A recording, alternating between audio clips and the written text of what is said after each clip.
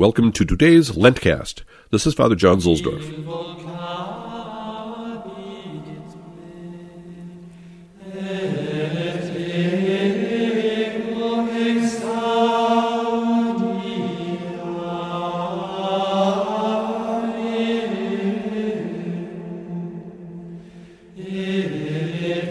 We begin, as always, in these podcasts with an audio visit to the day's designated Roman station church. In this way, we have a little pilgrimage with our minds and hearts in the company of many centuries of our forebears. There's no collect church today because Sunday was not a penitential fasting day in the ancient Roman church.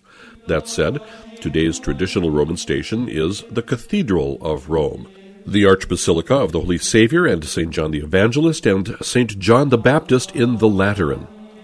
This is where the cathedra, or chair, or see of the Bishop of Rome is. The Basilica Church was built on land donated by the Emperor Constantine to Pope Miltiades. The first church was dedicated here on the 9th of November in 324.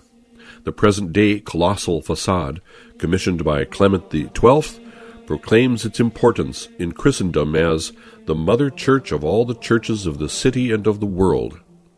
Ancient catechumens would return to St. John's on the Easter Vigil for baptism. Today's station is a reminder of our own baptism and the constant choice we must make daily to be who we are. In his wonderful work, The Sacramentary, Liber Sacramentorum, Blessed Ildefonso Schuster wrote about the choice of the Gospel for this first Sunday of Lent, which is about the temptations of the Lord by the devil.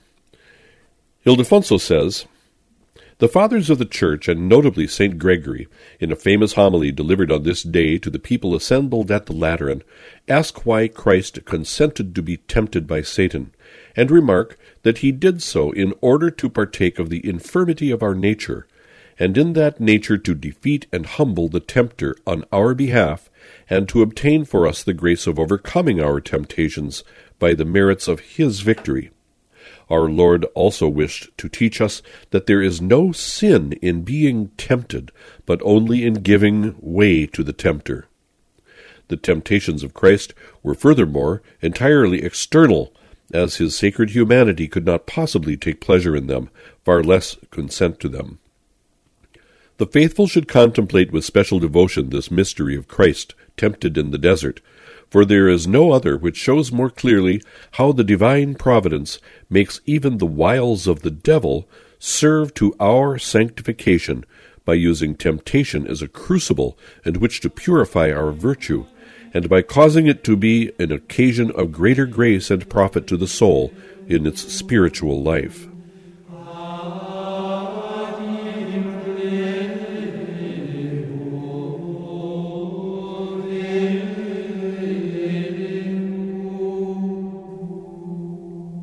From Toward Easter by Father Patrick Troadec. On Mount Sinai, a mysterious cloud enveloped Moses, and for 40 days and 40 nights he received the astounding privilege of the vision of God himself. Elias also climbed the same holy mountain, but before reaching it he had to endure, suffer, sacrifice himself, since he walked for 40 days and 40 nights. Moses represents the law and Elias the prophets. All of the Old Testament is therefore in a certain way contained in these two.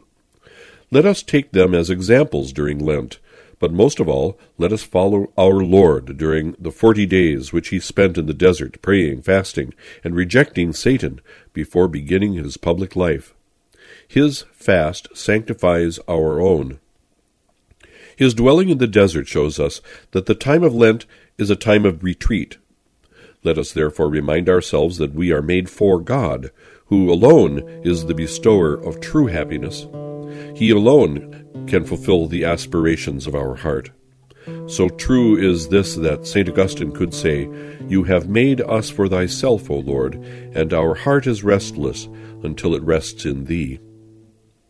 Over the course of the year, we unfortunately have a very hard time giving to God all the place he deserves in our life, and so the time of Lent is there to allow us to bring ourselves back into order.